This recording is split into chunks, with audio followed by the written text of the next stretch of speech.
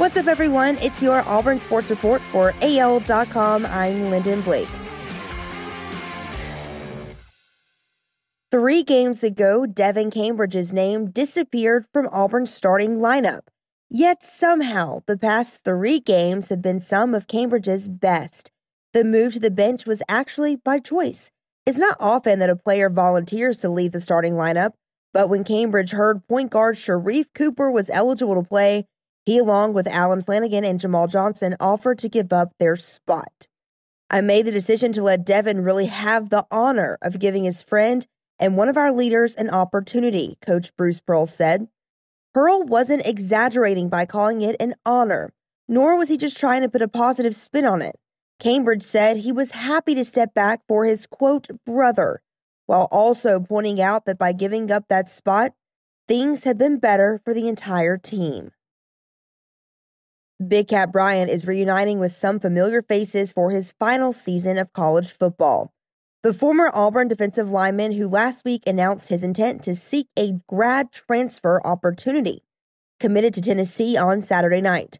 With the Vols, Bryant will reconnect with his former high school coach Shelton Felton, who serves as Tennessee's outside linebackers coach, as well as former Auburn defensive coordinator Kevin Steele, who was hired as an unspecified defensive assistant on Rocky Top last week.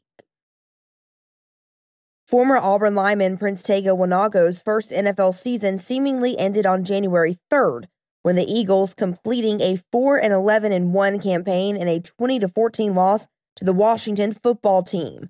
13 days later, the offensive tackle is on an NFL playoff team. The Kansas City Chiefs have signed Wanago to their practice squad, the NFL team announced Saturday, a 6th-round choice in the NFL draft on April 25th. Wanago spent his rookie season on the Eagles' practice squad. Philadelphia elevated Wanago from the practice squad for the season finale, and he got on the field against Washington for 2 special teams plays. Cornelius Williams left his alma mater, Troy, to take a short trip down the road and become the Auburn Tigers' new wide receivers coach.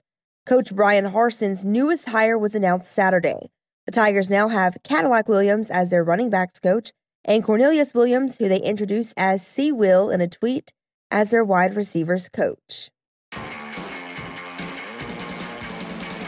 That's your Auburn Sports Report for AL.com. I'm Lyndon Blake.